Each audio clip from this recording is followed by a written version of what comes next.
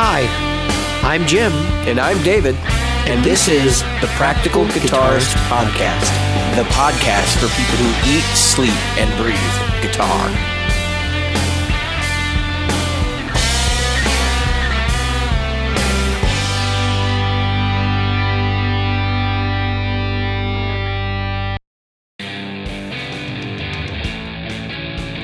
The Practical Guitarist Podcast is brought to you by Great Lakes Guitar Pickups. Great Lakes Guitar Pickups provides fantasy tones at prices a practical guitarist will love. Featuring top-notch construction, attention to detail, and a fully custom product, if you can dream it, Great Lakes Guitar Pickups can probably build it. Follow them on Facebook at facebook.com/Great Lakes Guitar Pickups. Are you a regular listener? Why not? David here reminding you of all the ways you can participate in the Practical Guitarist Podcast. Subscribe using your chosen podcast app. Review us on iTunes, Stitcher, iHeartRadio, or Google Play. Find our Facebook group at facebook.com/groups/practicalguitarist or on Twitter as @practguitarist. Support the show. Merchandise is available in our Threadless store at practicalguitaristpodcast.threadless.com. And donate to us via Patreon, available at patreon.com/practicalguitarist. Reach out to us directly via email at questions@practicalguitarist.com.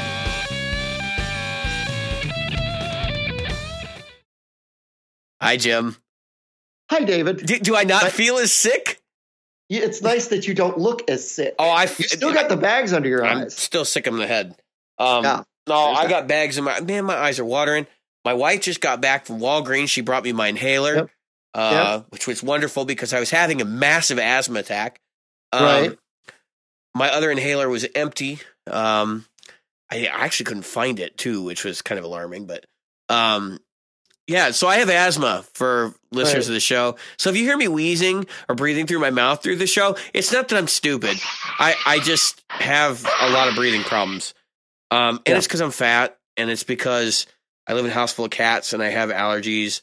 And yeah, so I'm an animal lover. I put my own physical health at risk for my animals, which is insane. But here I am, nevertheless. That's right.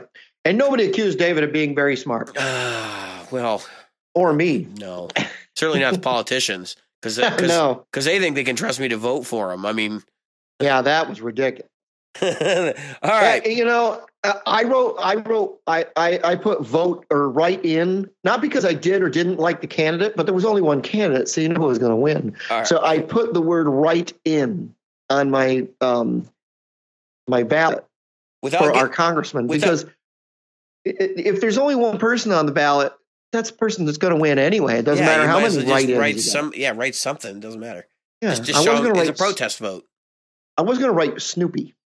That sounds good. It's just a protest for the fact that that's communist. That's communist society. When you have only one candidate. I would write in Doctor Who. I think Doctor Who would be a good leader, especially for the state of Virginia in some way. I was laughing because on our ballot, I looked down, and of course they have the referendums at the end of our ballots here in Illinois, and one of the referendums on the ballot was for my district, so my county was. I'm trying to think of the way they worded it because it was sneaky. It said, "Do you want the county to oppose a 1% tax increase, or 1% property tax increase on all homeowners within the county? Do you want them to oppose?" Yeah. So if you just go right through this and you're not paying attention, you're say no. I don't want a property tax increase. Wait, I do want you to oppose it though. that is pretty slimy. Yeah, it was pretty bad. My wife and I both went to the poll at the same time, and as we were walking out, she brought that one up, and I was like, she's like, "You did vote on the right?" I was like, "Yes, of course I did. I read the whole thing," but I was like, I stopped and I went, "What the hell is this?" So I let my voice be heard at Guitar Center, and I picked up my red Strat. So those in the group have seen pictures of it, and if you haven't, take a look in the group if you are interested. It is a very interesting candy apple red that's kind of almost metallic. Jim had to copy me. kind of like a sports car. I didn't realize that yours was. I actually did not remember that yours was red. So that's funny. If I get a break where you're just going to run your mouth for a minute, I'll run in the other room and grab it so you can see it. They don't look anything alike. They really don't look anything alike. So yeah, I'll run my mouth for a minute with some of the stuff we talked about before we got going, so you can grab your red one. So I actually went to Guitar Center. I picked it up. I looked at probably 14 or 15 Stratocasters in the last month, maybe more. I kind of lost count. I looked at used ones. I looked at new ones. I looked at Squier contemporaries. I looked at the players. I looked at early Squier made in Mexico's when they first started making the MIM line. I looked at Stratolikes of some types. Unfortunately, unlike David, who has a beautiful red Strat here, I didn't have the G&L, and he's got a G&L, by the way. I didn't have the G&Ls that for choices that he has. So I wound up, after all the Strats I looked at, and Dave was unfortunate enough to, every time I'd see a Strat, what about this one? What about this one? What about this one? Yeah. He'd say, yeah, look at that one. No, don't look at that. And I was laughing too, because I'm like, Jim, just buy one. It's a fucking Strat. Like, yeah. So I might actually pick up, there was another MIM there. It was another MIM Squier black one. Only it's dirty as all get out, but it's fine. It's an obvious player. $130. $130 for a 15-year-old or whatever, almost, 20-year-old Strat. Yeah, they're not highly sought after. I'm very far away from the mic. Sorry, people. Yeah, they're not very sought after. But that said, I might pick that up because it's $139 at Guitar Center. Well, I mean, it's a good beater. If you want to have something that you don't feel bad about, like taking to an ugly gig I was thinking about putting. So that's the thing. So I was thinking about putting really heavy strings on it, like 11s. Okay. And for me, folks, that is a really heavy string. I have played. I had my white Strat, which I still own. At one point, I had it strung up with 13s. I did not play it in flat tuning because I'm a masochist. And I will tell you, it is the most fucking painful thing on earth. I can play 11s on a Strat now and probably get through a gig. Would I? I honestly don't think you get that much of a tonal benefit from going anything over 11. I don't play 11s. I play 10s. And there's a reason. Now, the heavier bottom, that's one thing. Especially on vintage Strat pickups. Yep. So this guitar is a 2008 Mexican Standard. When they started, I shouldn't say they started the Mexican Standard line, but it's kind of moved. Now they've moved away from that. Now they're doing this Player series and all these other series that have come along. And really, you've got, if you look at your midline Stratocaster group, you've got your high-end Squier contemporaries. You've got your Player series, which I think are overseas made still. And they're made somewhere that's not the U.S. Right, and then there's the Mexican lines, but then they move into the American line, which is and then right at about $1,000, $1,200.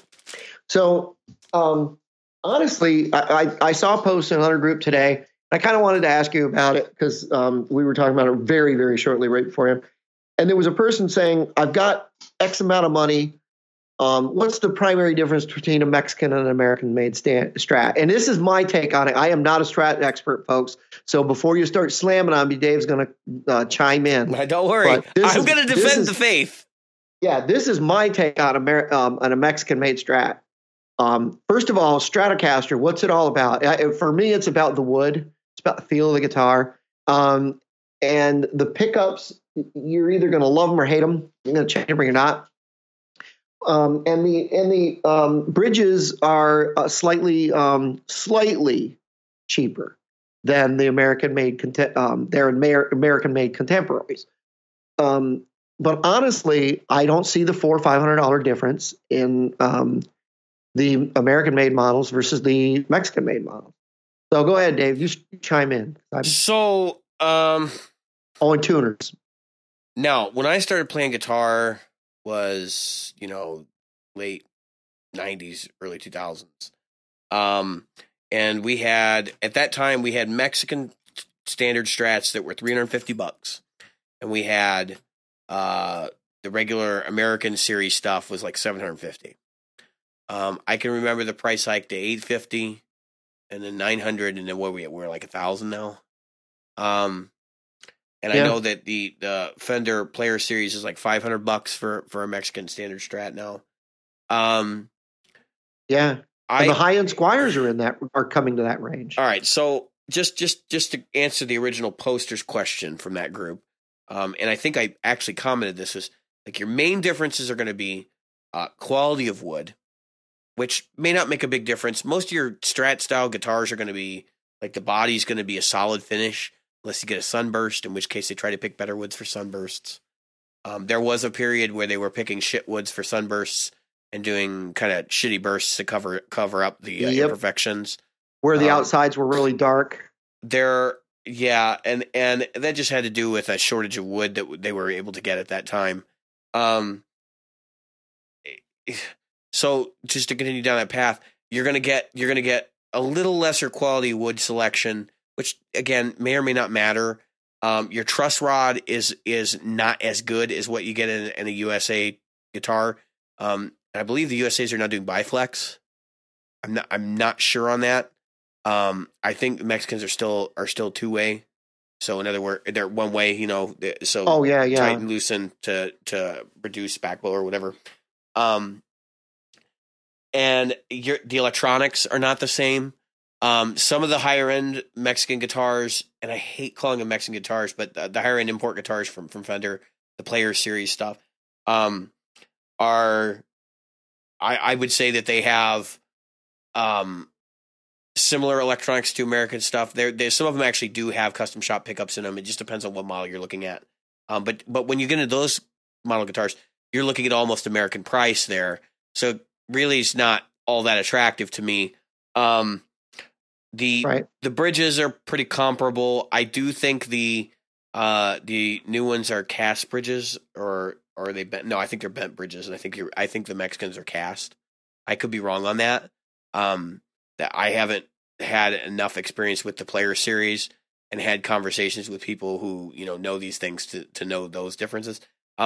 Ultimately, from a player's perspective, I think the difference is the American Standard line that the I guess they're calling them Pro Series now, would be guitars with like rolled fingerboards, just a little bit more broken in feeling guitars, and higher quality electronics, higher quality labor in the electronics work. I don't think the finish setup stuff is as big a deal with either set. I will say that I think they all kind of have subpar setups, to be honest with you. They suffer from some of the similar problems that Gibson does in the aspect that most of them come off the line with a very specific spec, but if you tweak the guitars a little bit, you can get them to play better. And that's just because, look, they're building for the lowest common denominator, and they know that the shittiest guitar will play with these specs, so we're just going to set the whole line up that way, and it's easier for quality control. It's not a problem. It's just something you got to be aware of. And for most people who are buying a $1,000 guitar, that going in, you're just going to make the tweaks and move on. For those buying the beginner instrument, you may not even be able to tell the difference. So that's kind of where I'm at. I think the current Player Series line, of course, doesn't have like actual rosewood. It has a substitute of some sort, like Palfaro or something like that. I think Jatoba is another popular substitute. Yeah, it's being used a lot. Palfaro on the Player Series, I believe. Right, and the Palfaro is not like it's not a bad thing. It's not a toilet wood. That gets used in the SRV Signature, which for a lot of people is a really good guitar. I don't think I didn't like the pickups in mine when I had one. I had an SRV Signature for probably 4 or 5 years. It was my main guitar. And I had two big gripes about that guitar. Number one was the pickups were muddy as shit, and the pickups were really bad. And then the left-handed tremolo. I mean, come on. I know SRV liked it, but it's useless. Like, honestly, he had to learn to use that thing, and I don't want to learn to use that thing. No. Yeah. So oddly enough, as everybody knows, if you've listened to the show before, I'm a G&L guy. In my hand right now, I have 3 different G&L tremolo bars. I have a 4th in a guitar in the other room. So clearly I am invested in G&L at this point. I have many tremolo bars. And they're you can tell they're handmade because they're all just a little bit different, actually, which is kind of weird. I'm noticing as I'm looking at them. I know my USA ones are tad shorter and they have more angle to them. So I kind of like that. I have two USA bars. I'm probably going to get another one. Just so I can have one for all my guitars. Cause I think the import bar they're doing is really straight. I could probably bend it. I don't know. I'll have to think about it. I think they're made out of stainless. You can tell the USA is made out of a different quality material too. But, to get back to Fender for a minute, I don't think you can go wrong with either line. If you know what you're looking for and you're just going to upgrade the guitar, I wouldn't bother to buy an American. I would go straight for the Mexican line and upgrade. Put your pickups and all that kind of stuff that whatever de jour parts you want to put in there. Put a Super V tremolo on it, like we were talking about the other day, or a Floyd Rose rail tail, and just go nuts. If you want a classic Strat sound, look at the American Standard as an option. And even if you're like looking for something super modern, you can go up to the the Elite or whatever it is, the really high end one now that's like $2,000. I mean, you're getting compound radius there. You're getting bigger frets. That's another thing that was commented on. Apparently, the Mexican guitars have a slightly smaller fret wire than the American guitars, and they actually the material that makes the frets is different. So I know that the higher end ones are supposed to have a longer fret life. I don't know if that's true or not. I can tell you that my 2001 Strat, the Jimmy Vaughn Strat I wore the frets out of it, and I actually had to refret it. So, and I refretted it probably in 2009. So when you stop and you think about that, like, that's a long time ago, and really that's less than 10 years for a refret. So, it was an 2001. I bought it in 2003. So yeah, so I've had my Sunburst Strat I've had since 2001. So that one, it was an American Standard. It's an American Standard 2000 American Standard, and it's been a great guitar. Except that I've changed the pickups out. I put some DiMarzios and Seymour Duncans in there. So that's what I want to talk about. So Strat to me just sounds thin, and I don't want to say that it sounds weak, because a lot of people, it's like low power outputs, high power outputs. Look, I can turn an output, a guitar down, the volume down, but I'm talking about, you haven't even taken the plastic off that thing. No, I'm working on it right now as we're doing the episode. How long have you had that? Dude, I have only played it twice. I told you, this is a pickup mule. I did not buy this for my own personal pleasure. This is your new one. Yeah, it's brand new. Where did you get it? Where'd you wind up getting it? Good Time. How much did you pay for it? It was $500 flat. Wow, nice. And I'm going to have to visit Good Time when I come out there. That's what I'm going to do. Look at the color of this thing, man. It's almost pink. Yeah, dude, it's awesome. That is really nice. It's faded red. It's awesome. It's what they call Fullerton red. And it's maple neck. So Jim got to go through his, right? So I got no skunk stripe. That's the first thing so it's a maple neck with a maple board. So it's actually like divided and quarter sawn or whatever. Actually it's not quarter sawn, but it's a 2-piece construction. And then the tuners are their Court knockoff tuner, just fine. They're not the best thing in the world. Again, look at the quality of the bridge block. You can see it's shining in there. It's shined up and all pure steel, right? Wow. Same bridge as the USA guitars, complete with the same saddles and all that stuff. Pickups, since you're talking about the thinness of a vintage Strat, This is a GNL or a GNL Tribute Legacy. It is their vintage Strat style guitar. I don't own a guitar right now with good single coils, right? This is the closest I've got. I'll be honest with you, I'm not in love with these pickups. I'm not. I think they're a really good middle of the road option if you're looking for vintage style pickups. They're Alnico. I want to say they're Alnico 5, but they might be Alnico 2. I'd have to look at the spec. They're very soft sounding, like they got some cut to them too, but I would say they're very lo-fi sounding compared to the MFDs I have, because they're a flatter response pickup. The problem with these is they don't have much output. So the pickups I'm typically playing are like, I believe they're around 10K. They're loud because they're like P90s. Right. These are probably, I want to say, like 6K. There's like almost nothing to them. It's whisper quiet. I have to crank the gain on my amp and it's the whole thing. I do like the fact that it gives me some variety. It sounds great through fuzz pedals and stuff. But in all honesty, the end of this excursion, I don't know what this guitar will end up looking like. One thing is for sure, I'm probably going to strip the gloss on the neck, because the maple neck is glossy. I was told to use a specific triple-aught steel wool, because you can restore the gloss should you choose to later if you do that. So, that's cool. So, now what model is that again? That's it's a Tribute Legacy. It's a 2018 Tribute Legacy, and you got that for $500 flat at Chicago Music Exchange. No, at Good Time Music. Fuck Chicago Music Exchange. I know. That's why I was like, no. No. So if I have you buy me a guitar, you can. They got good stuff at the thing is that you get some good prices. I don't get good prices like that. I mean, that's what a Tribute Legacy goes for. I paid list for this. Really? I didn't ask for a special deal or anything.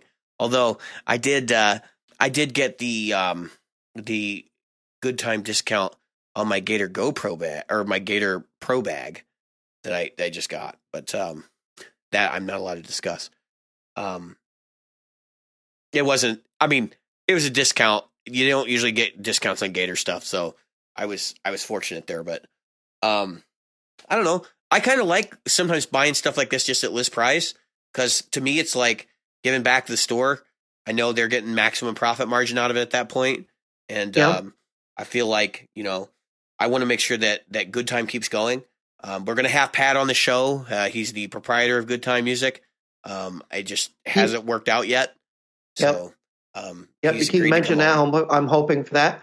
So I played. I was changing. Today was string change day. So the SG got a set of 10s, heavy bottom, because I tuned it down to D because we're doing some music that it's easier for me to play those shapes.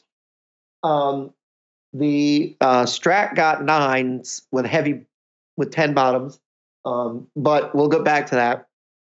And I put a set of 946s. I actually got another set of string joys and put them on my PRS. And I put a set of NYXLs. All the rest of them were NYXLs, by the way. I put a set of 9 NYXLs on the Ibanez over there in the corner. And I put a set of the Dario acoustics, bronze acoustics, on my 12-string. So it's sounding very bright right now. So as acoustics do when you put a new set of strings on, you got to give them a couple days to kind of settle in and a couple hours playing them. But anyway, for me.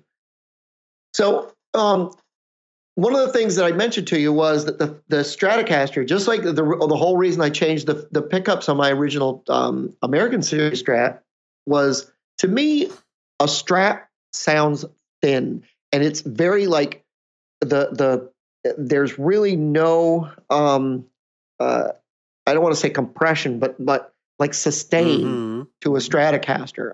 I've never met a Stratocaster that had the kind of sustain. Get out of Gibson. I'm sorry, but that's just, what's that? I'm going to be a therapist now. Tell me more. Tell me more about your problems, Yes, Jim. tell me more. And so when when I say thin, I don't mean that it's weak. Because a lot of people are like, oh, it's weak pickups. I just like you, I want a set of weak pickups that are boost a little more to get a different thing. I embrace the hum. I actually don't hate this. I love this guitar. Love the feel of it. This is my kid's, by the way. This is going to my kid. So once we get done, that's why he's going to buy that other one. That's why I'm not going to get another one. So, and so I want to get one for me, but I got to be honest with you. I might get him a different one. After playing that, I really like this Strat. Okay, so that's not what I'm getting at. I'm not looking to get rid of this Strat. This Strat is awesome, and I'm hoping that the pickups that we get, I'll find something a little more powerful, or I'll be able to explain to Nick what I really want out of it. But here's my thing. So it's that thinness. It's that it's not the weakness, it's thinness. Does that make sense? Does the word thin, we use the words buttery and creamy and stuff that to explain things. I'm trying to use the word thin. So let me break it down for you. Because I had to break it down for somebody else the other day.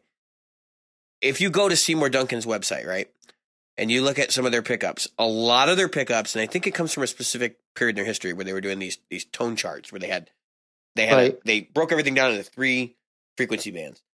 Bass, middle, treble, right?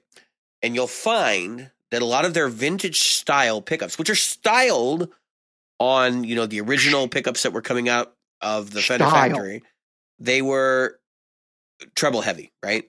Lots of treble, about half as much bass as they have treble, and almost no mids. Okay. Yep. And as you look at that, you can kind of infer some things about what the original Fender pickups were like from that.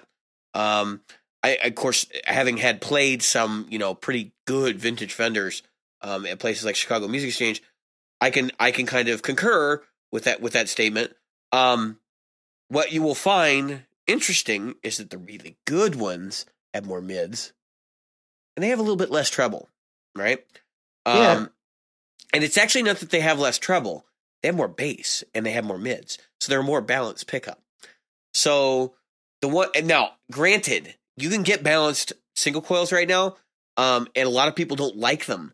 And I think that's partially because what they do when they make a balanced pickup is they try to decrease that treble and make it all even.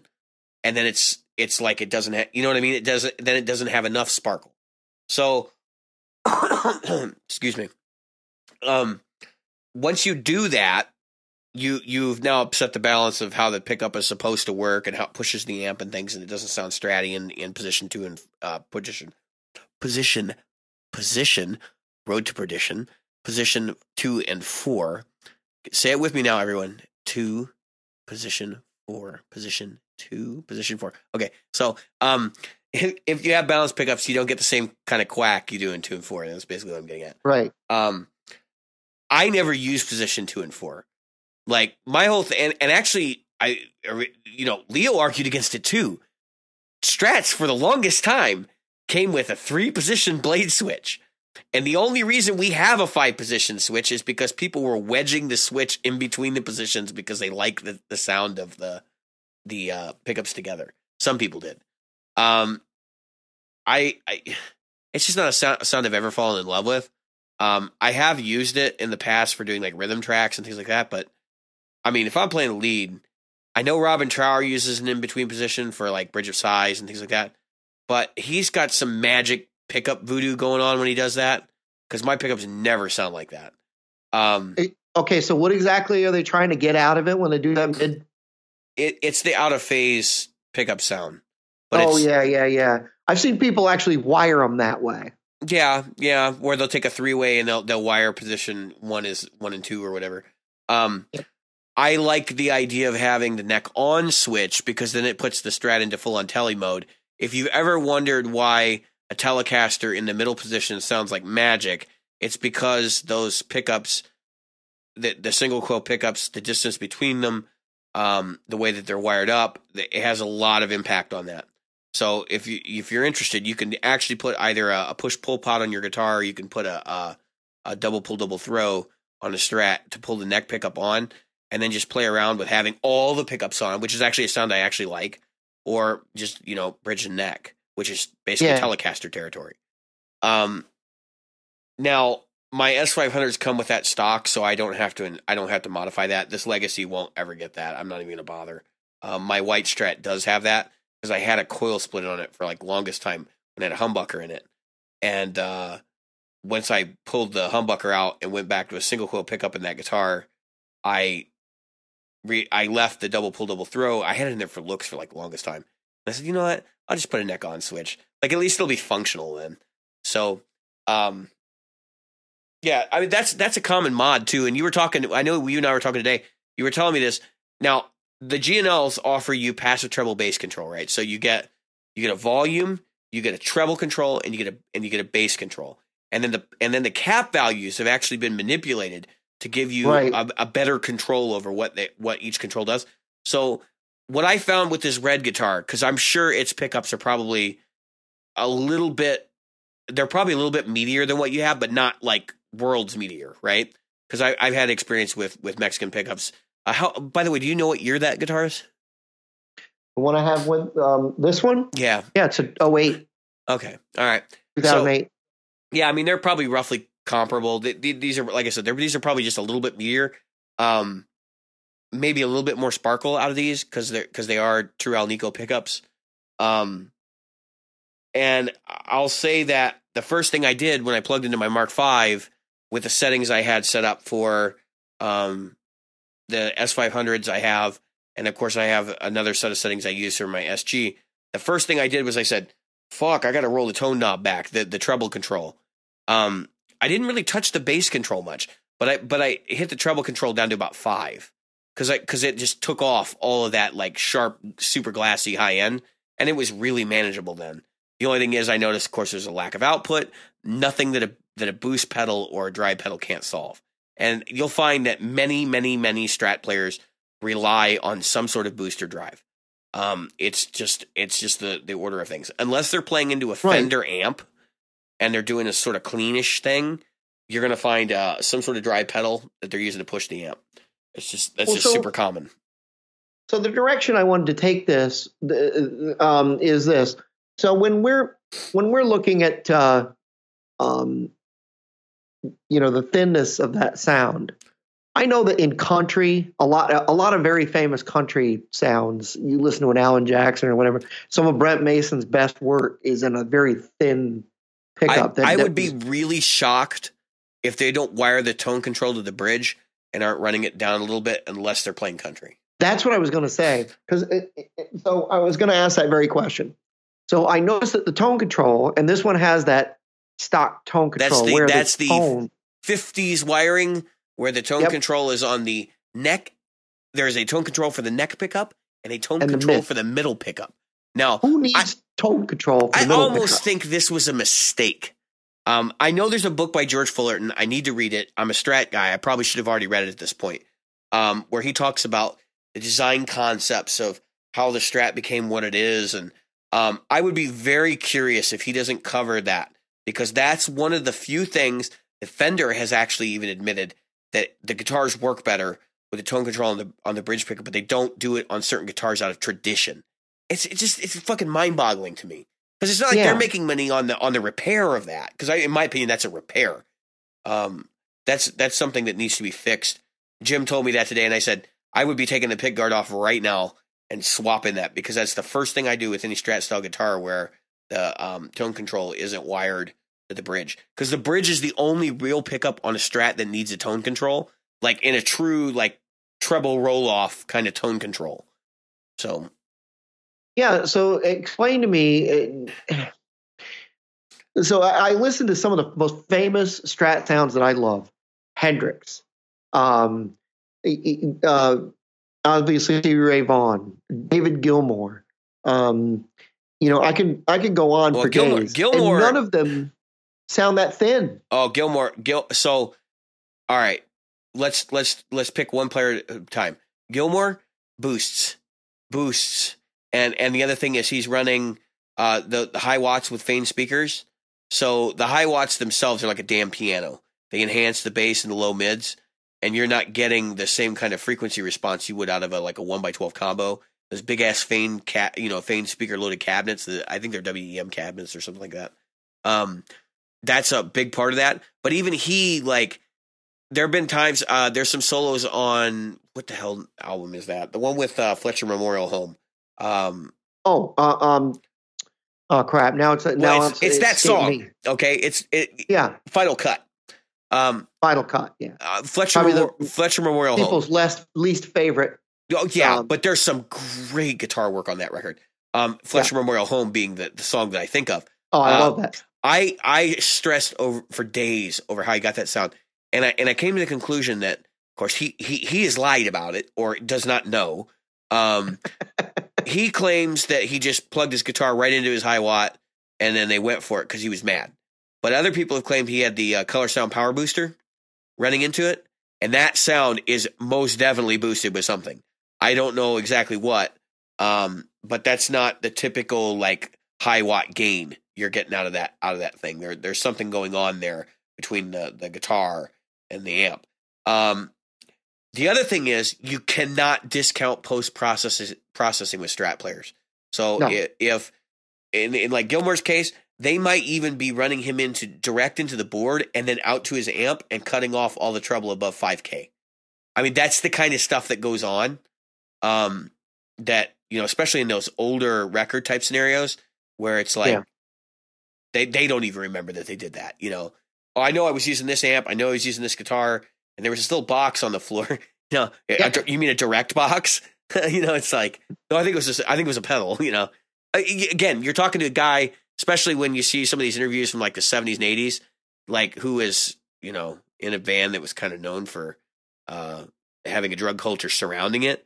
And I'm sure that there was some debauchery and partying going on there. Although they never really struck me especially not Gilmour. Not Gilmour, really. I mean, you can look at everything about him and notice that, he's just too much of a statesman type person that wouldn't really be. I don't think was really that into that. No. I think that's part of what attracted him to the band. Was the rest of the guys were kind of, I know Roger Waters was an acid user. And so was, what's his face? Sid Barrett. And Sid Barrett, Sid Barrett literally ended up in an institution over it. And I can definitely see them looking at him like, oh, he grounds us. And Sid Barrett's nuts. So we need somebody who can ground us right now. And that's how David Gilmour ended up in the band. Gilmour came to the band in that way. But okay, so I'm not thinking about the records because obviously the records are a one tale. I'm thinking about live, and I saw them live, and of course it's in the moment, and I know that even my own memory can be live is going to be processed as hell through pedals, modified. There's no direct signal coming from David Gilmour live. You're not getting an accurate representation of the guitar. No, and that's what I'm wondering. So now you take Gilmour. Let's talk. That's Gilmour. Let's talk about somebody else. Let's talk about Hendrix. Okay, so Jimmy has secret weapons, okay? And I'm not going to say it's just pedals. Number one, he is the coily cable, right? And he was known for using really long fucking coily cables. And that was okay. I was at Guitar Center the other day. I was about to ask you that question. And now, I'm glad you brought that up. The coily cables you buy at Guitar Center today are often made out of better materials that will not cut your high end. So be careful with that because there are some that are for looks. The ones that Gearman dude used to promote were really good sounding coily cables, right? They were like monster cables, but coily. Well, in the idea of what monster cable was trying to do, because there are people that debate you on that, and I'll debate you on that because I don't think they sound that great myself. But so there's a situation where you got that, you've got 60s era engineering, like a lot of the pedals he would run through. So let's stop and just kind of recant his board for anybody who's not a huge Hendrix fan.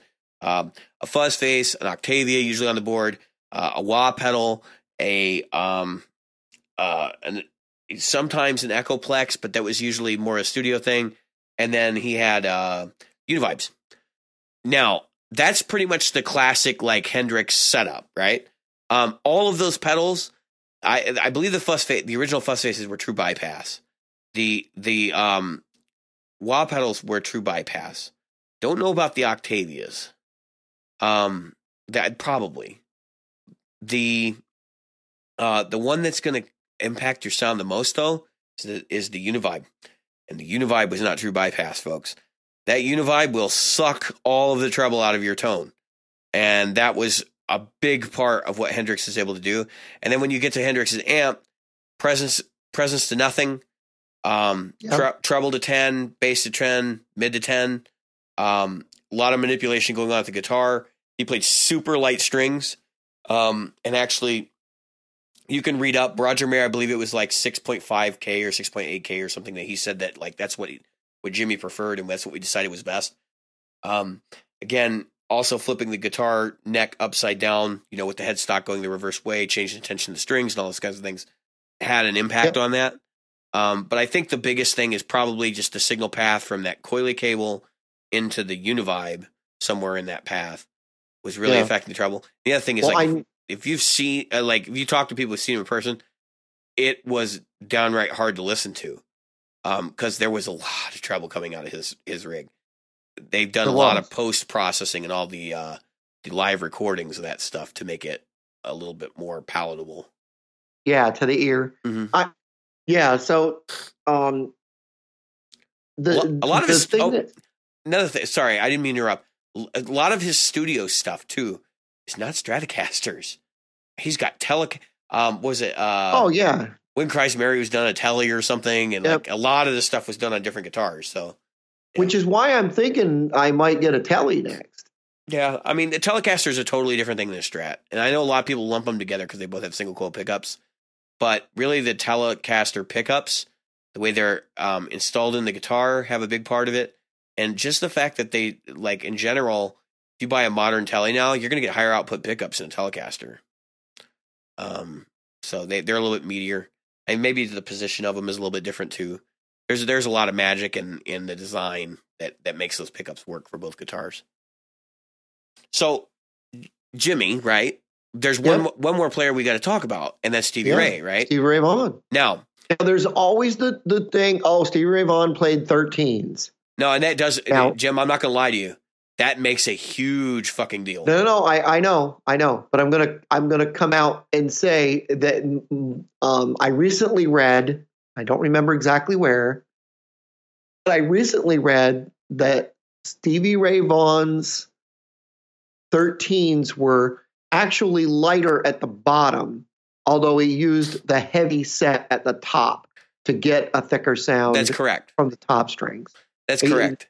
But you can correct me where I know I would not be. So I'm pretty well versed in Stevie Ray. I used to be a big Stevie Ray nut.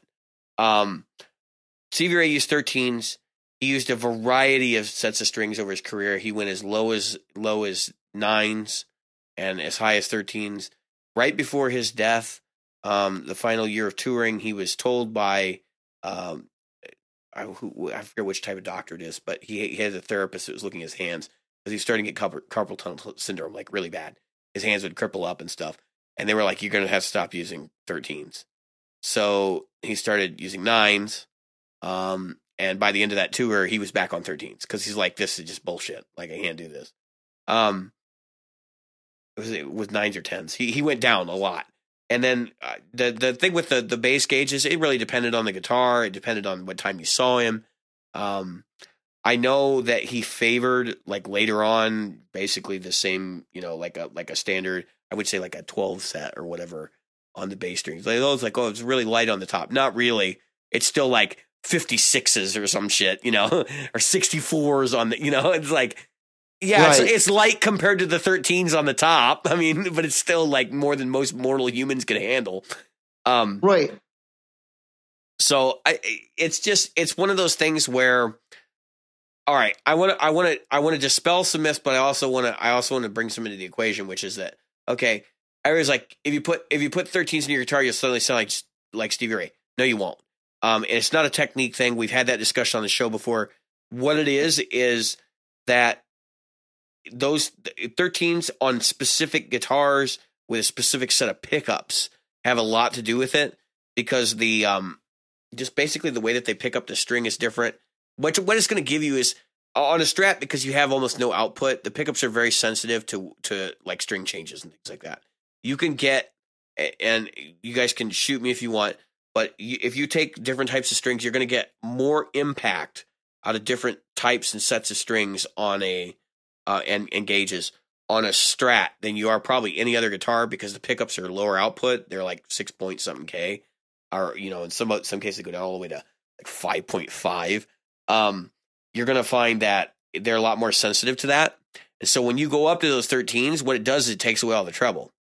Now, I don't think anybody would accuse Stevie Ray of not having enough treble in his signal, especially if you listen to like the recordings, the album recordings.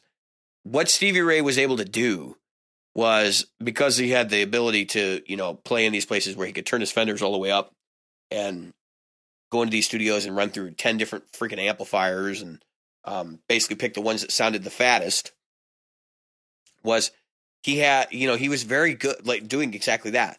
He would tailor the rest of his rig to get the sound he wants, but he knew he could play the Strat the way he wanted, so that was good enough. Again, we all know 2-tube screamers on the floor, not uncommon for him. Wah pedal, kind of similar deal with a lot of stuff. He actually used more effects than I think people actually realize. He of course had the Fender vibrating speaker thing. He actually had fuzz pedals built by Cesar Diaz's technician, who was also heavily modifying his amps. Everybody thinks the vibroverbs he was using were fairly stock. Cesar Diaz had gutted them. I mean, they were almost another amp inside. That's why people were looking for Cesar Diaz to mod their amps later. So, guitar player I follow by the name of Philip Stacey, who is he plays for Melissa. Well, he has played for Melissa Etheridge.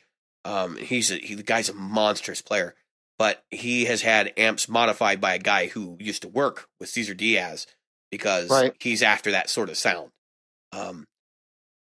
Just the whole thing.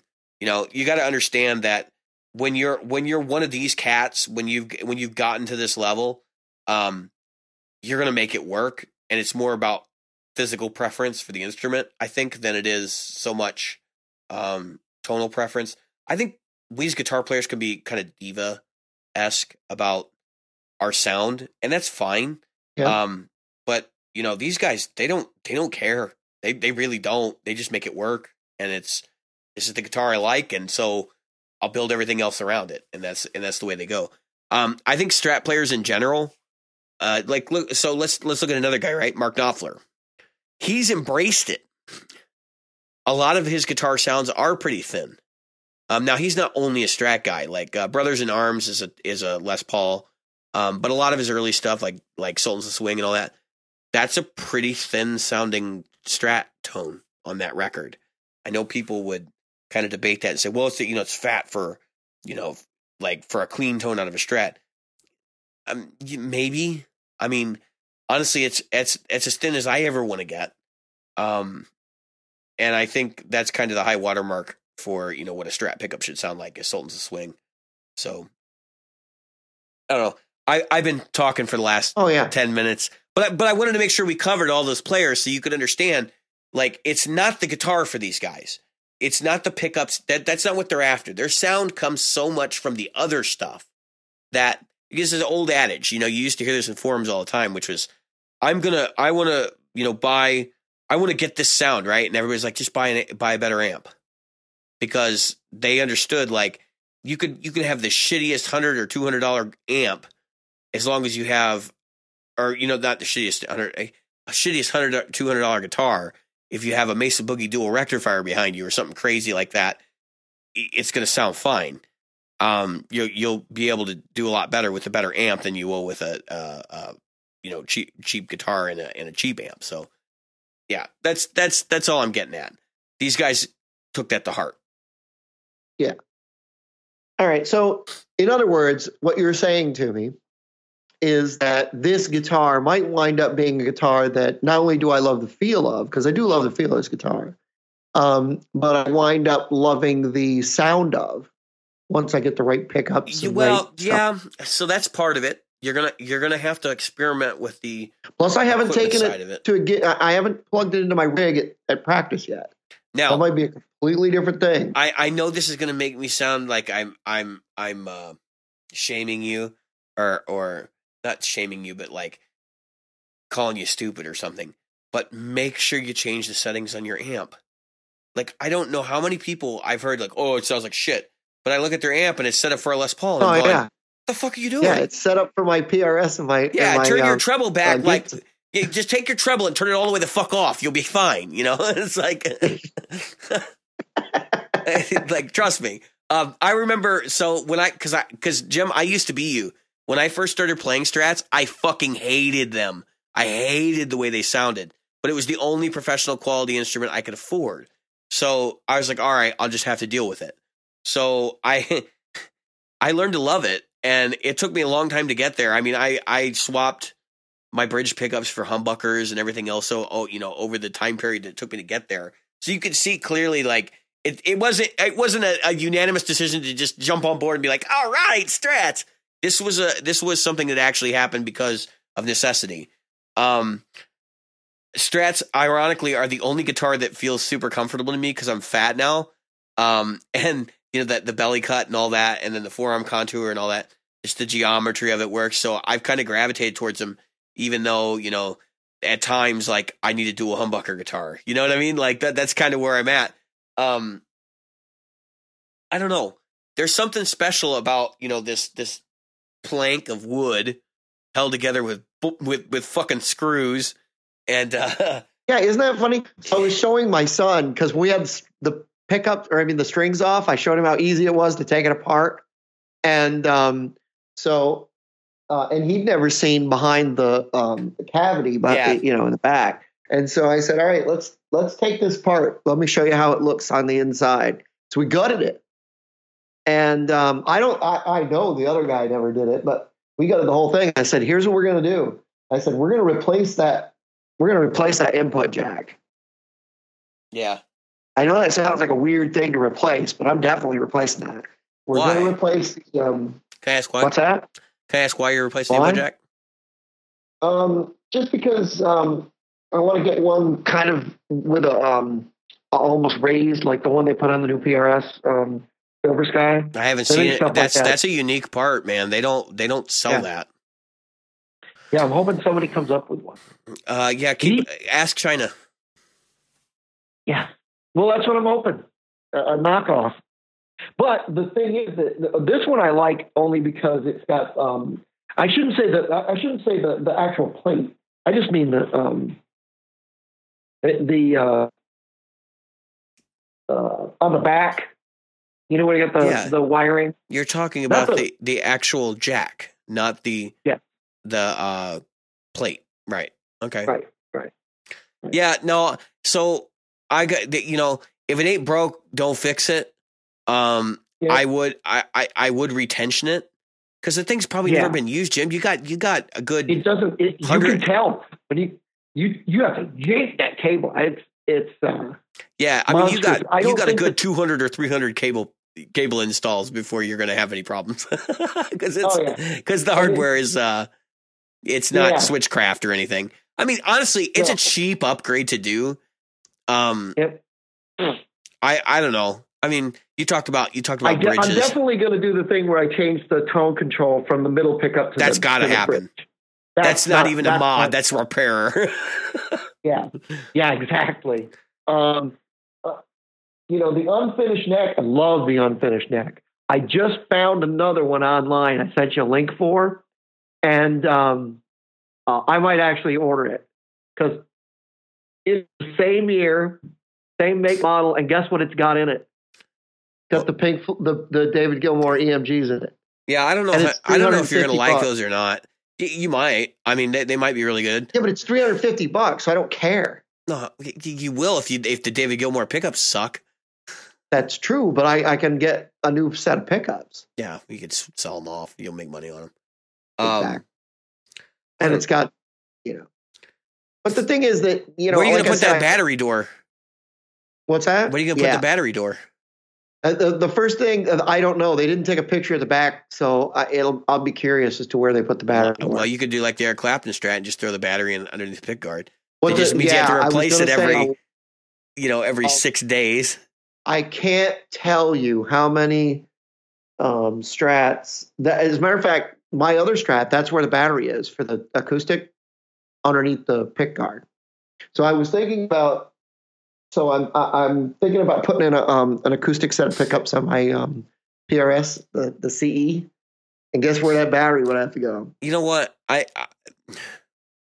just get an Ibanez acoustic pedal, the acoustic simulator. Don't bother with all that horse shit. Honestly, the average guy in the audience isn't going to give a shit. Like for the acoustic sounds, you just hit the pedal and go for it, and then turn it off, and you're ready to keep going. Yeah, that's probably what I should do.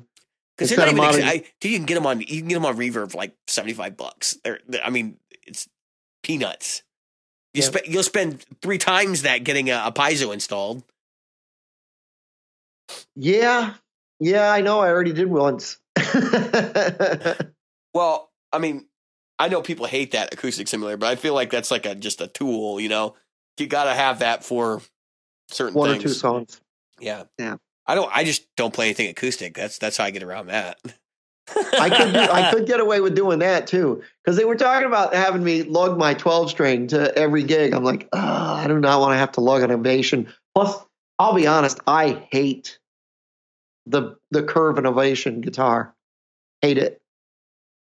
I'm sitting looking to find I'm trying to find a guitar like yours in that color scheme. The Fullerton Red. Yeah, the Fullerton Red. That's a standard production model. Shouldn't be a problem at all. Yeah. Yep. And you can see the price. It's the same as what I paid. Yeah, it was $4.99. It's $4.99 for all of them. At Guitar Center's got one coming in December, but it doesn't have the maple fretboard, and it doesn't have the. It's got a rosewood fretboard, and it's got a Daphne blue or seafoam green. Oh, there's a seafoam green one. Yeah. So I've got. They don't do the Legacy. They do the Legacy in 3 colors. I think there's a sunburst, or it's a sunburst or a natural, and then they do the Fullerton Red, and then they do seafoam green. The S500 they do in a red stain because it's a mahogany body. They do it in a red stain. They do it in I want to say they have a burst, but it may be a natural, and then they have the Daphne blue, which I have that. It's not Daphne, it's Sonic Blue. That's the one I have. So yeah, I like the Sonic Blue color. Oh, the other S500 is the cream color, white. Yeah, it's not a burst. I lied. We don't have a G&L dealer in this area other than guitars. Well, Europe and Guitar Center doesn't really carry the full line. I know they don't. G&L is still very since BBE, right? Same company, BBE Sound owns them. They have a very particular way of doing business, and I think it's to honor George Fullerton and Leo Fender's way of doing business. It's a very small, like family-oriented shop, and they don't have like the intense dealer network. They do a lot of direct sales still. I mean, Fender back in the day was all direct sales. If you're talking about like between 54 and like really 60, it was almost all direct sales. They'd started to get distribution at that point, but it wasn't super widespread like it is today. I mean, there was maybe 1 dealer in every major city or 2 dealers in every major city. And even then, like a lot of your instrument sales, even back then in those days, were used. I mean, that, you wanted a Strat, you had to buy used because you couldn't find a new one anywhere. Especially if you're in Europe. They had 0 European distribution. They had none. European distribution consisted of sailors. That's what I was going to say. So a lot of the sailors. I can tell you, even in my day, there were things that we would bring from America you could not find in Europe or Asia, and we would bring them over. For example, blue jeans. I can make a killing. I would bring a pack of blue jeans overseas, and that would literally. So my wife would put a box together. We used to call care package, and one of my care packages would be inevitably 5 or 10 pair of blue jeans, like Levi's, and I could make a killing on blue jeans overseas. That's not surprising. There's always been that kind of quote unquote duty-free action out there for people. I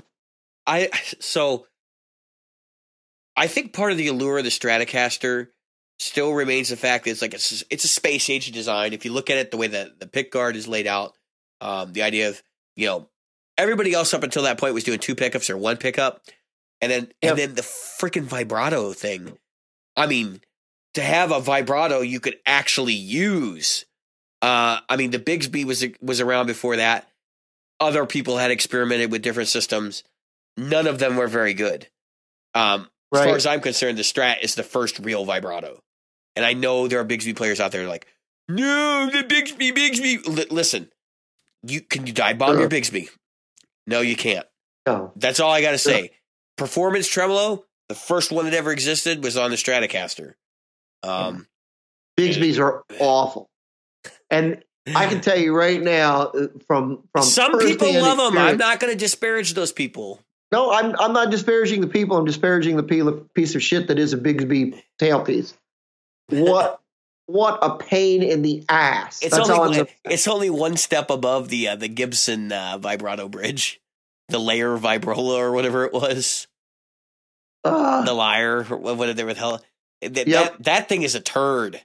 I've had my hands on a couple of them, in like vintage SGs and stuff, and what were they thinking? It's no wonder everybody rips them out of their guitars or disables them.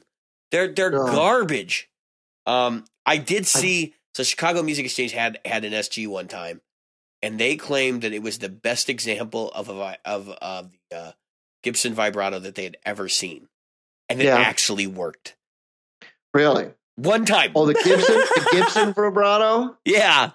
My God. The one that went like it was the one that goes on the 61 SGs and like the one that goes up, down, and up or whatever instead of in and out. How the fuck did you even play that thing? It's a piece of tin. The people that own them, and I'm talking about the pros that own them. You read about them, Angus Young, Billy Gibbons, and these people. First thing that their techs talk about is the fact that thing is completely disabled. Yeah, they block them off, and it's there for looks.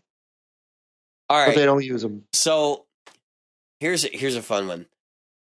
I want to someday, and I will probably make this a reality at some point in my life. I want to get an SG, and I want to put a B bender on it.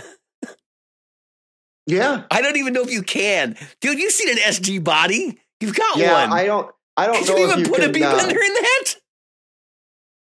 That would be challenge accepted. Interesting. If anybody knows a builder willing to do this for us, I mean, this is a good stunt. We'd love to promote your product. Oh my God! Like what you're talking about there with the SG. So B benders, obviously, the people who have done the B bender thing have been folks that did it in the Fender community, and it's mostly been in the Telecaster community. Is that because the Telecaster lends itself physically to a B bender? As far as routing it out, I think so. The Telecaster is a thick body. It doesn't have much bevel to it at all, and it is known as they call it the plank. I mean, it's a plank of wood. So it's perfect for installing a B bender. It was referred to as the plank for the longest time. It's perfect for installing a B bender in. I mean, think about it. Whereas a guitar like made out of mahogany, a softer guitar. I mean, just think about how bad it would be, how hard. Because I know I've seen B benders on Les Pauls before, but a Les Paul is actually thicker than a Telecaster. Okay, right? Especially if you add the top in as part of that thickness. Yeah. So if you take an SG, which is like the body is like half as thick as a Les Paul, and you route it for a B bender, you're probably going to route right through the guitar. I mean, it's going to be ridiculous. That's what I was thinking. And then the other funny part is the end pin, the strap pin that you have to pull down on to make it work. You're going to pull that pin right out of the guitar every time you pull on it. It's going to be insane. Even better. That's what I'm thinking. I'm thinking, so where would you do it? I mean, obviously, that's why probably an SG it would be impossible. No, I think it's impossible. I think it is, but I would love to see somebody try. Completely impossible. I mean, you'd have like this much wood and left, You know what I mean? That's like a party trick, man. You'd have to cover it with epoxy or something, or reinforce it with carbon fiber on the inside. That would be interesting is to buy a bender or buy a telly body style body, like even just order a cheap like a GFS or something. Yeah, like a Rondo or GFS. Okay, and work the shit out. But it would be interesting to see somebody try to pull something like that off. I mean, I've been fascinated by B benders for a long time. Yep. I may actually buy one at Sweetwater this year because I'm thinking. And now look, here's my logic. I intend to get one big thing at Sweetwater. Originally, I'd hoped to have about $5,000 put away that I could have as walking around money there. I saw something I like. I'm still looking at Ibanez AZs and stuff, but part of me is like, I've been thinking about a B-Bender telly, and that would be a really off-the-wall decision for me to buy. And I don't think people that play the kind of music I do typically are into that kind of thing. There are some guys, and there's John 5, for example. But he's not, like, I see him more on the metal side of things than me. I think it would be kind of interesting to see, like, a B-Bender get used in rock music. Some of my favorite records are Cake records. I learned just recently that one of my favorite guitar players, Jim Campolongo, he actually played all over one of the Cake records that I grew up listening to. And I'm laughing because I'm like, I always wondered, who that was. And it totally makes sense because he's a Telecaster ninja. And it was all Telecaster, like, B-Bender work all over that record. So it's not a surprise to find it out, but it was a surprise. But I was not taken aback by it or anything. It was like, oh, that's interesting. Didn't know that. Yeah. Hey, Jim, are you familiar with Jim Campolongo? Yeah. Okay. Oh, yeah. Campolongo. Very much. So we've talked a lot about Stratocaster, and we've talked a lot about so maybe that's why I don't like muffs as much. Maybe or I shouldn't say muff, as fuzz in general as much. I wonder if it's because fuzz to a dual humbucker bingo is going to be a completely different thing. Jim. I've been telling you this all along. Single coil pickups hit fuzz differently. They react differently. The fuzz reacts. So it's the same thing. John Bott in the group, which I will not butcher his last name. Bott. It's longer than that. But his real last name is much longer. Yeah. Which is why he puts Bott. So we were talking about fuzz. He asked me in the group, what's so cool about the Mesa Mark V tone stack, which I am going to do a video for him. By the way, since we were talking about him, he is our first $5 level Patreon supporter. Much appreciation. I'm worshiping you right now. Thank you. So thank you very much. Anyway, so he's talking about I had a conversation about Mesa on the show before and how their tone stacks work. And it's very much the same thing. The idea that, okay, what you put into something changes what you're going to get out of it because it changes what saturates. Bass frequencies are going to push something harder and they're going to cause it to saturate early and sound muddy and undefined. Whereas treble frequencies are not going to do that. So when you're talking about a Stratocaster pickup, you're getting a lot of treble, half as much bass. No mids. Now, the no mids thing is a problem for me, at least for me. But your fuzz pedals will give you some mids back. And what you're going to find is you'll get a much more defined fuzz sound. It does not mean you're going to plug into a fuzz gym and go, gosh, this is the sound I've been missing. It just means that you're going to find it to be more controllable. And then maybe that's the jumping off point to being like, I could probably do some tunes with this. And then that's where you get down to the path of like, okay, now I see what people are after. Why people are interested in this. At the same time, I saw a new fuzz pedal get announced today. I don't even remember what it was. I don't remember who made it. It's getting to the point where there's too many fucking fuzzes out there. And at some point the industry is going to have to stop. Because it's just what I'm hoping to be able to do is when we get to Sweetwater, I want to be able to get an ASAT and a Comanche and a Legacy and a Tribute and everything in my hands. They don't carry them at Sweetwater. try to see when I really. Oh yeah, that's right. Well, no, I'll have to shoot up to Chicago with you. Good time. We'll have probably Legacies, S500s, ASATs. I don't know because they don't usually carry Comanches. We could go to that one store where they have that one USA G&L in the glass case. Really? Yeah, they have one, and it's in a glass case, like it's like Holy Grail. Don't touch it. It was like $1,100. I'm like, are you serious?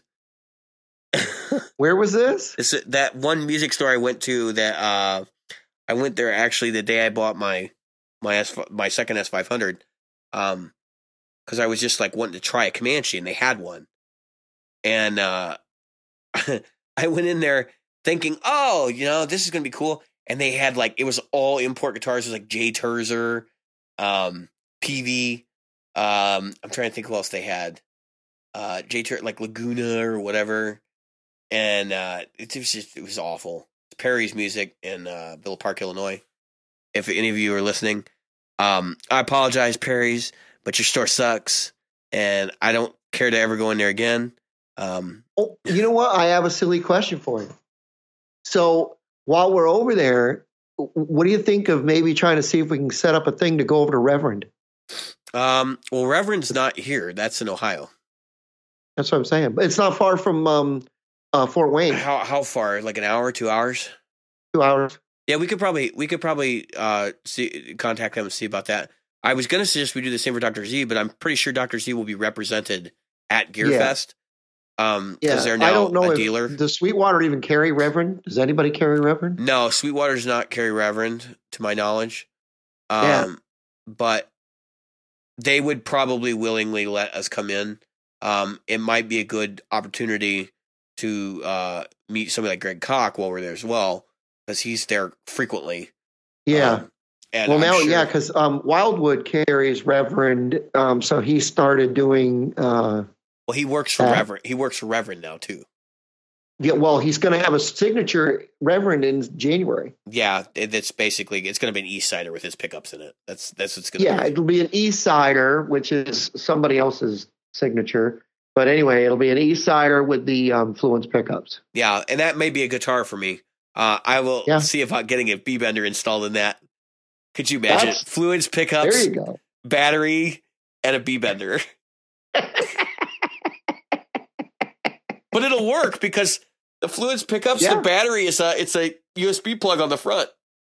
Right. So that would work out great. I'm excited. Are they rechargeable? Is that a recharging thing? Yeah, lithium ion. USB. That's a good idea. Yeah, lithium ion. I could do that. They I think they last like 20 hours between charges. A lot of people say they charge them once a year.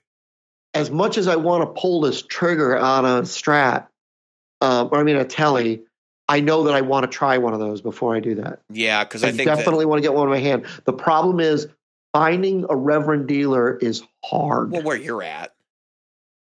No. Where I'm at, it's not that hard. We have a Reverend dealer, and they carry like 3. Yeah. They carry the Billy Corgan. Good. Yeah. The Billy Corgan and a couple others.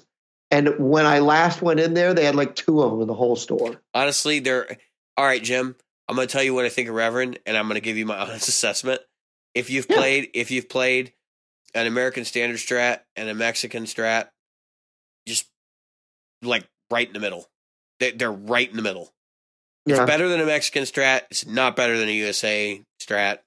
And just depending on what you're going for, I think they're right in the middle. There's some things I don't like about them.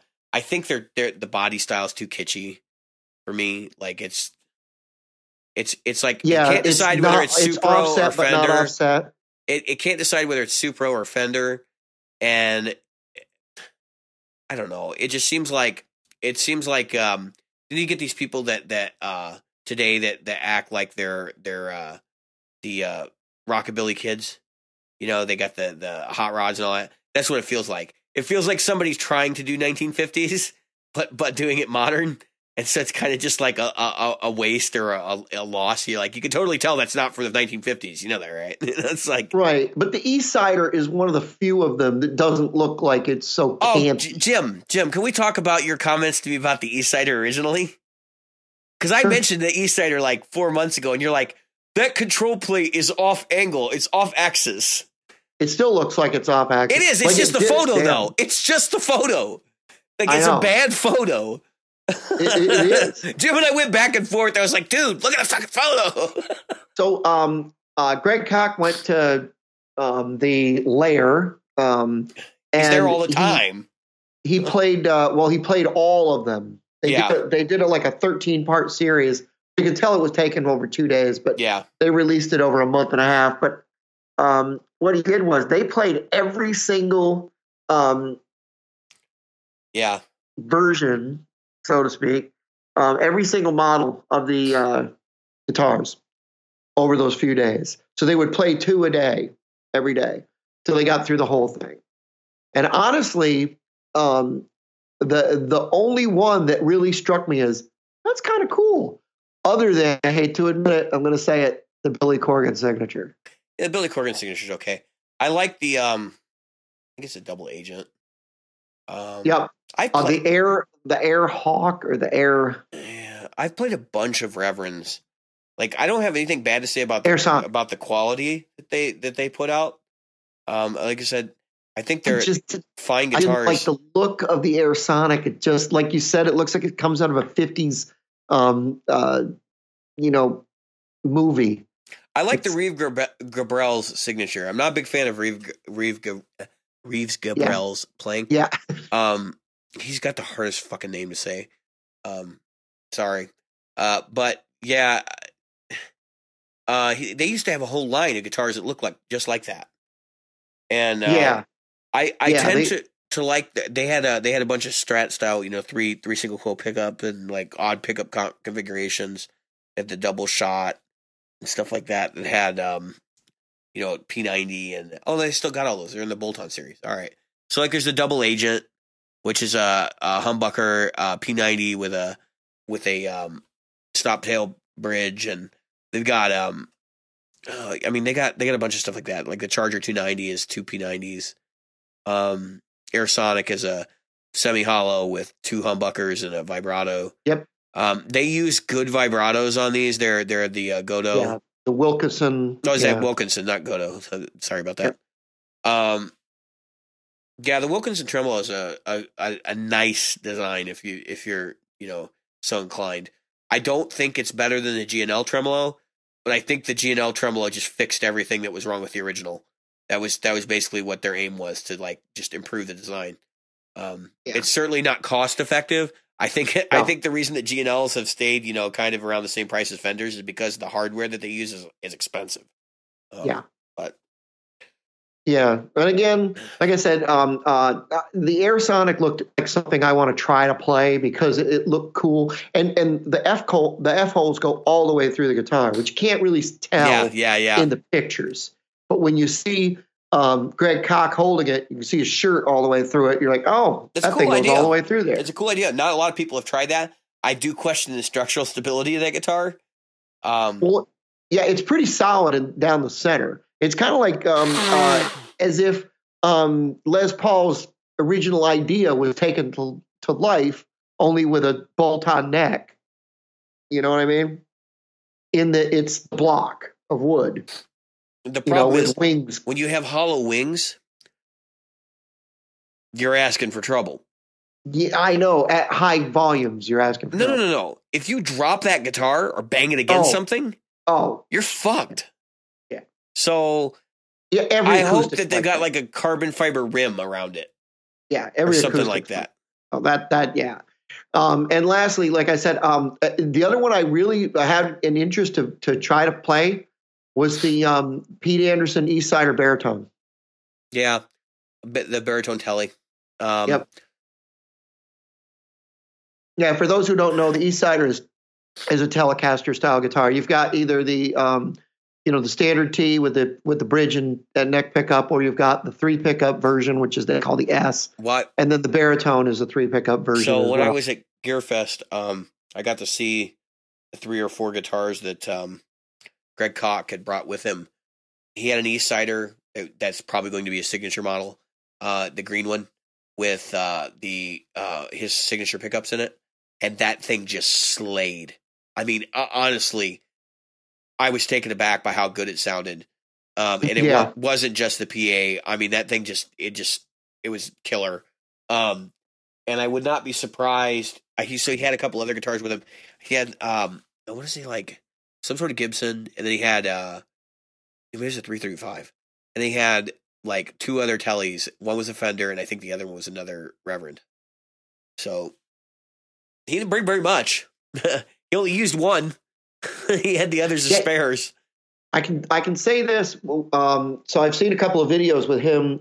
He does Facebook Live regularly, and he's really been playing the crap out of the Reverend. That I believe. Well, it's a prototype for what will be his signature. I wonder how it's going to be different. What's that? I wonder how it'll be different than the regular Eastsider, the Pete, whatever. Eastsider. I don't think there's going to be.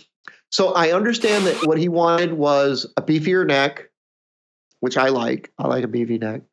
And there were some changes because he's a big guy. Yeah.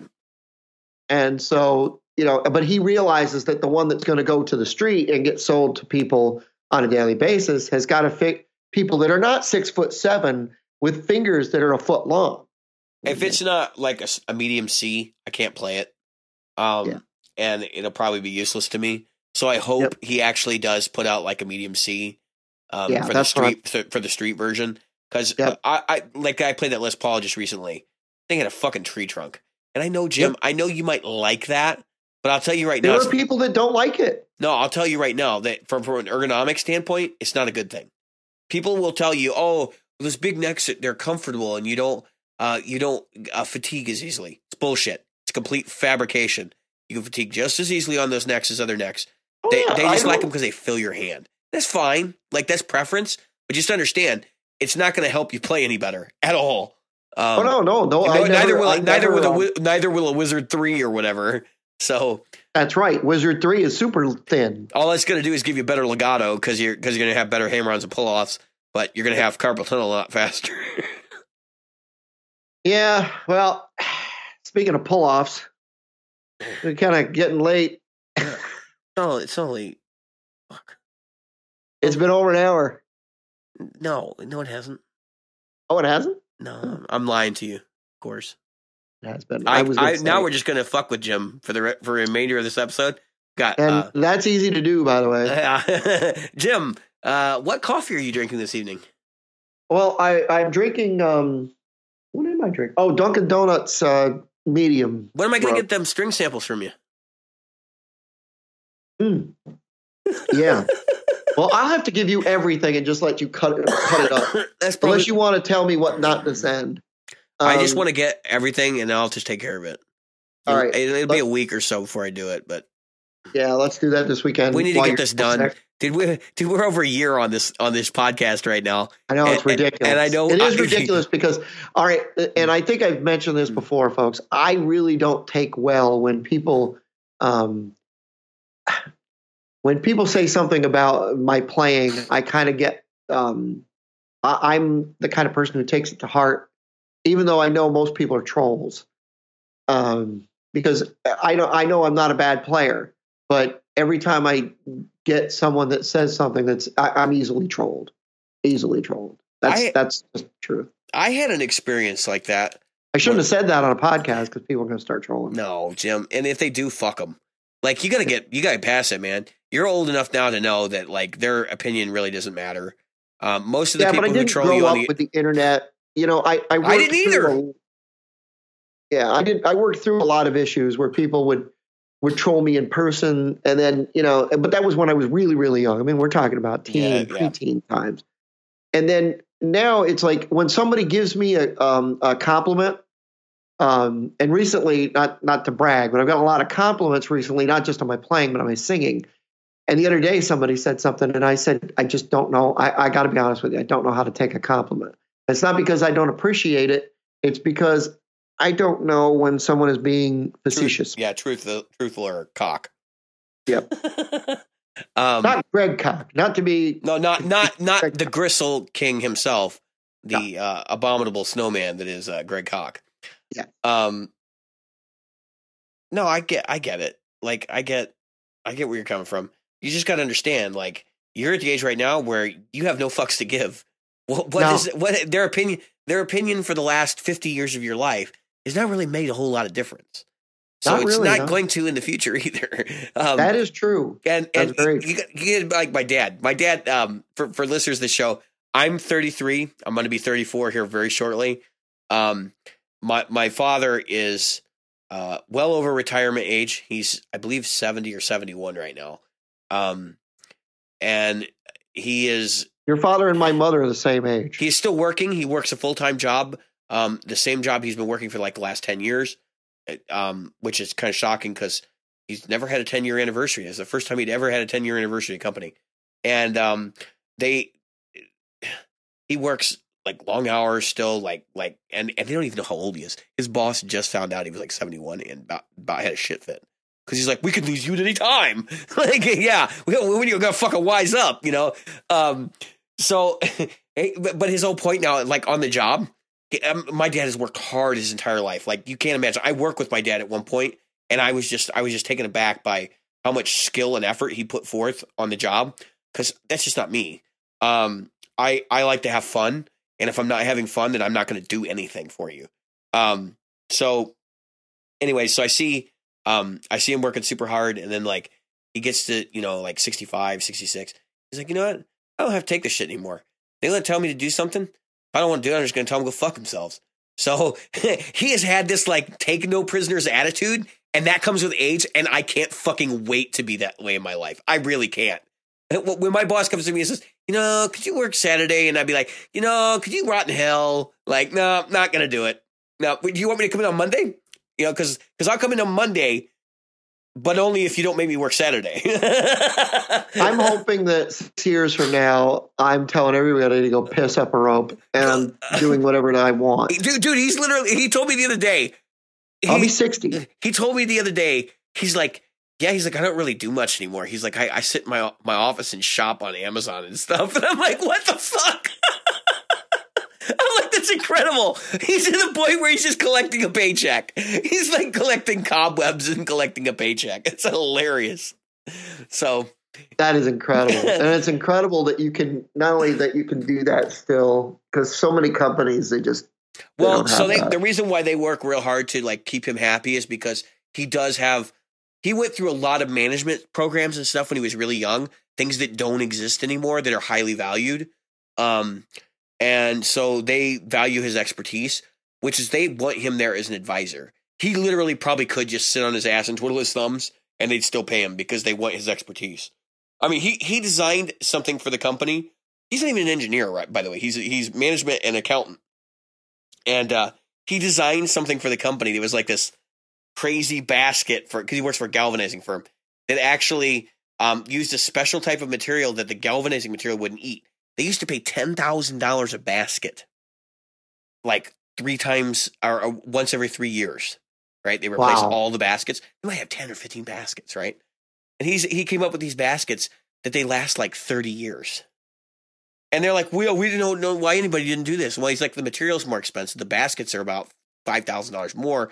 But if you think about it, you're only replacing them once every, 20 years. It's a no-brainer. He's like, I don't understand why anybody didn't figure that out. But he's out there like getting the guys to weld them up and stuff. And they were all they flew him to corporate and like in Nebraska, and he got to meet everybody in the company, and they were giving him awards and shit. And it's like, I know he just did the smart thing, was to like look at the problem and go, how can we do this cheaper? Long-term investment. Yeah, but it's an uphill battle. I won't say where he works. Because if anybody should ever work there or knows anybody that works there, it's not a pretty situation. But yeah, I don't know. I just look at that kind of stuff, and I now in my life I'm at the point where I'm playing online a lot. There was a time I posted a video online probably 10 years ago, and I got flamed like super hard for it. And I was like, you know what? I stopped and I reevaluated where I was as a player, and I was like, I need to woodshed. And I really didn't. I really didn't. Yeah. I just needed to get my chops together. And I've done that over the last 10 years or whatever it is. And now I feel totally confident. I get people who say things to me like, oh, you're sloppy. And I'm just like, Yeah, whatever. I'd like to see you do it better. You know? Yeah. Golf. Well, and to end, it's been about that long since I put up a real video of me playing. It's fucking time, Jim. Yeah. Fucking time. Tell him to go to hell. Right. Well, he's been Jim, and I've been this jackass. That's right. And we've together, both been jackasses. And we together, we're the Practical Guitarists. Yeah. Good night, everybody. All right.